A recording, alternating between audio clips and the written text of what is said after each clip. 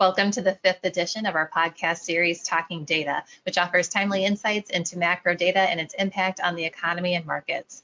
I'm Kristen Radish of Arbor Research and Trading, and I will be our moderator today. Our podcast features Jim Bianco of Bianco Research.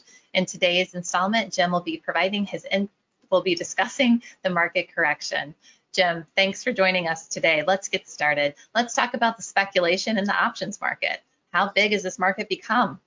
Yeah, right now the correction that we're having is the biggest correction since the March 23rd low, about 10% on the NASDAQ, around 7-ish% on the S&P.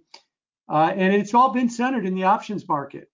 A couple of statistics to kind of put this in perspective. Each listed option is worth 100, buy or sell 100 shares, call or put. If you take the total volume times 100 shares, this is the first time since listed options started trading in the 1970s that you have more shares trading on the options exchanges than you do have trading in the stock exchanges, in the underlying stock exchanges. So options trading has become huge. 60% of it is in maturities that expire, or contracts that expire in less than 2 weeks. 13% of it is in one contract trades, up from 4% a year ago. And something like 70% of it is in contracts, 10 contracts or less. So what I'm trying to say is there's been an explosion of options trading. It has been largely a retail-driven trade right now. And it has been really concentrated in the FANG names and Microsoft, NVIDIA, Tesla. So just a handful, 8 or 9 names is the majority of the trading. We like to talk about SoftBank, and we like to talk about Gamma books, and these are options strategies that you need to have explained 9 times and stand on your head, and you still don't understand them. But this is a little more straightforward. This is a bunch of day traders that used to bet on sports that are now bored and now are playing in the options market. Why in the options market? Because the best line I've heard about this is that it's unrestricted leverage. In other words, I buy a Tesla call and it matures in a week. If Tesla has one of their giant runs where it's up 15% a week, I could double, triple, quadruple my money. If it doesn't, it expires worthless. I lose a few $100s. I try again next week, and then bam, I hit the jackpot and I wind up making a lot of money. So that's really where the speculation is going with this. So what's happening in the options market is unlike anything we've ever seen. And do you see that continuing? Yeah, I do, at least for now. These small traders have it in their mind that the market, their Pied Piper, Dave Portnoy, Davey Day Trader. Davey Day Trader did not create this. He is a symptom of it. He is not the cause of it. So when he says, rule number 1, stocks always go up. Rule number 2, when in doubt, never forget rule number 1. They all believe this. Why do they believe this? Well, they can't, give you a definition of quantitative easing or the Fed's 13.3 emergency facilities that they're buying corporate ETFs or any of that other stuff, or how the structured bailouts of the airline industry was in the stimulus package. They don't know that. They don't need to know that. All they know is there's a big, powerful entity out there that will not let the stock market go down. So I want to be long.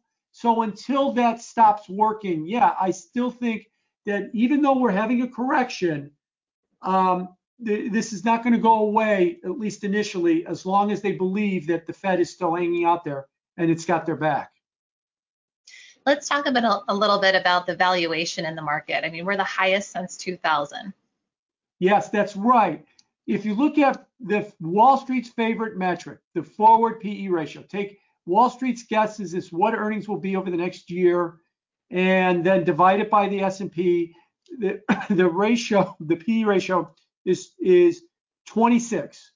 It peaked, its all-time peak was the 2000 speculative bubble peak at 27. In fact, we actually took that peak out a couple of weeks ago on September 2nd when we hit the all-time high.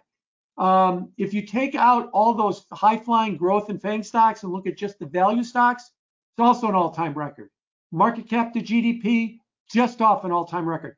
There's no cutting it any other way. The stock market, by the conventional measures, is overvalued, or at least it's fully valued at the best case scenario, and probably overvalued. And part of this is this massive speculation that's just been ramping these stocks higher and higher and higher. So when you look at the two, they kind of go together, that you've got rampant speculation, and it has resulted in a froth in valuation. And if we talk next about, why not bearish? The difference now is the Fed and the government are heavily involved in the markets. Can you give us some thoughts around that?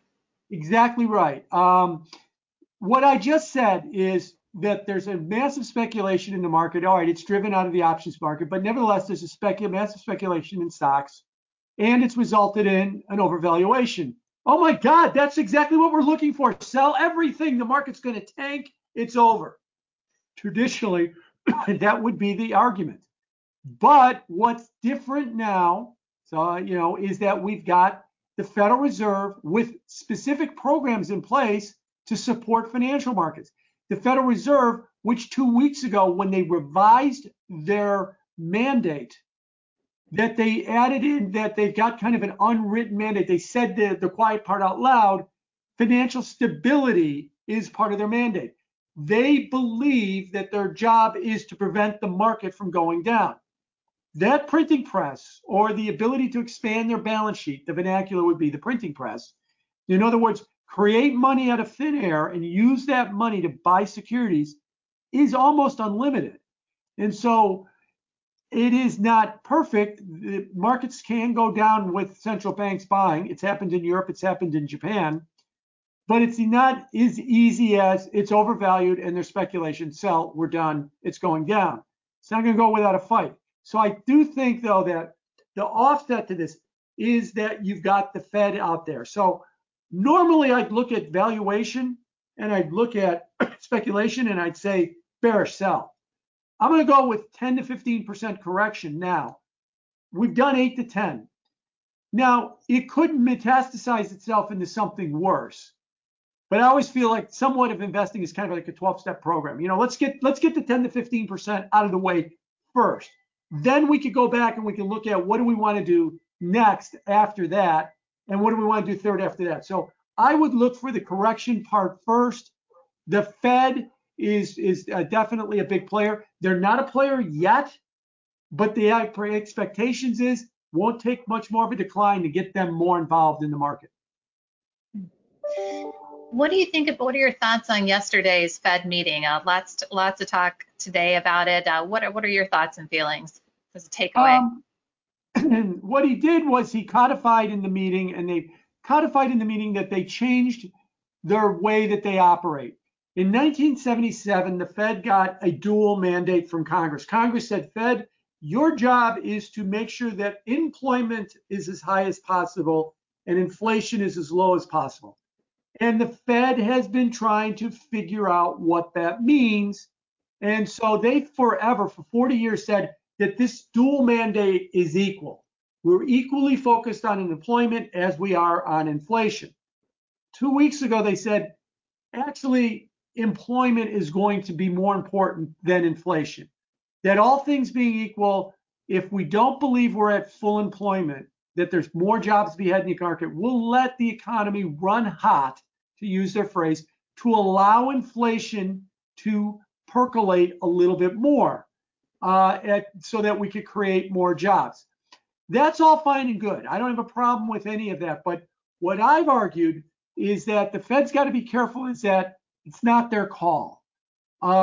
If inflation starts to percolate and the market is upset with it, inflation is the one thing that will get all bond investors everywhere to run away from the bond market, because it just reduces your value of your bond holdings because of the purchasing power. And you don't want to own a fixed income security when you have variable inflation rising.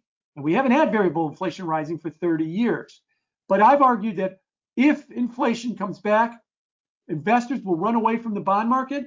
The bond market will see yields go up. Even the Fed can't stop it, and they might be forced to change their opinion. Think of the fourth quarter of 2018.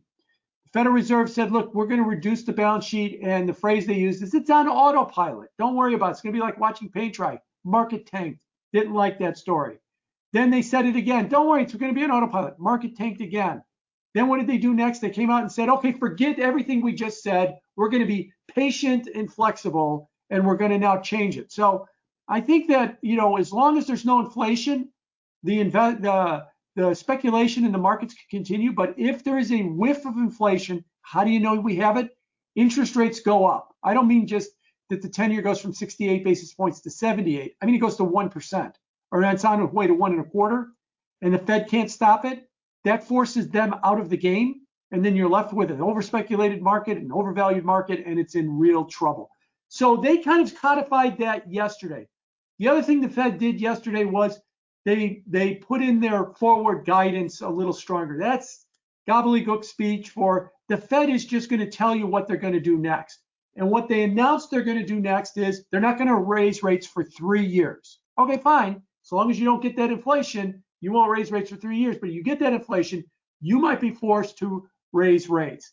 It's so much so that a lot of market participants looked and said, well, I guess we're done with the Fed, because I don't know what they could possibly talk about at the next meeting. They've already laid it all out. We're done. We're at zero. Nothing's changing us. See you in November. Yeah, well, what are you going to say in November? Well, you might as well cancel the meeting at this point. There's no reason to even host the meeting as we go forward from here. So that's what the Fed did. And I think that it's playing into this, fostering this fear that maybe inflation is coming back.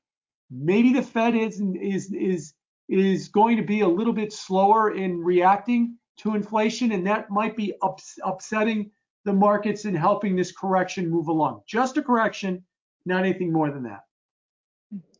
Any final thoughts for today as we wrap up our podcast? One thing to keep in mind about the markets is that the volatility has been unusual. The Fed has been purchasing Treasury securities. They have purchased $3 trillion worth of $3 trillion with the T dollars worth of Treasury securities since March. The volatility measures in the bond market are at near all-time lows. But the stock market, it's not near all-time lows. Currency markets, it's not near all-time lows. Those markets are moving higher as well too. So bear in mind that as you watch markets and you look over at the bond market, you go, man, nothing's happening there. It's always the same yield. Never seems to move. That's because of that heavy thumb that the Fed has on that market. And it's when that thumb comes off that market, or the market fights off that thumb and it starts to move higher in yields, I think that's the real game changer for all markets. And they're going to have a real hard time for it. That would take inflation, as I've mentioned before. I don't think it's necessarily imminent that we're going to see inflation, but I'd be looking for it over the next several months. And then I look for its manifestation in showing up, and that volatility that's non-existent in the bond market comes back. Thanks for your time today, Jim. We really appreciate it. And thank you to our audience for listening. As a reminder, Arbor Research and Trading is an institutional research and brokerage firm that produces innovative research across a broad range of global fixed income, equity, currency, and commodity markets. Bianco Research and Arbor Data Science are our two most prominent research offerings. Stay tuned for our next podcast next week. For more information on Arbor Research, Bianco Research, and Arbor Data Science, please contact Gus Handler at gushandler.com.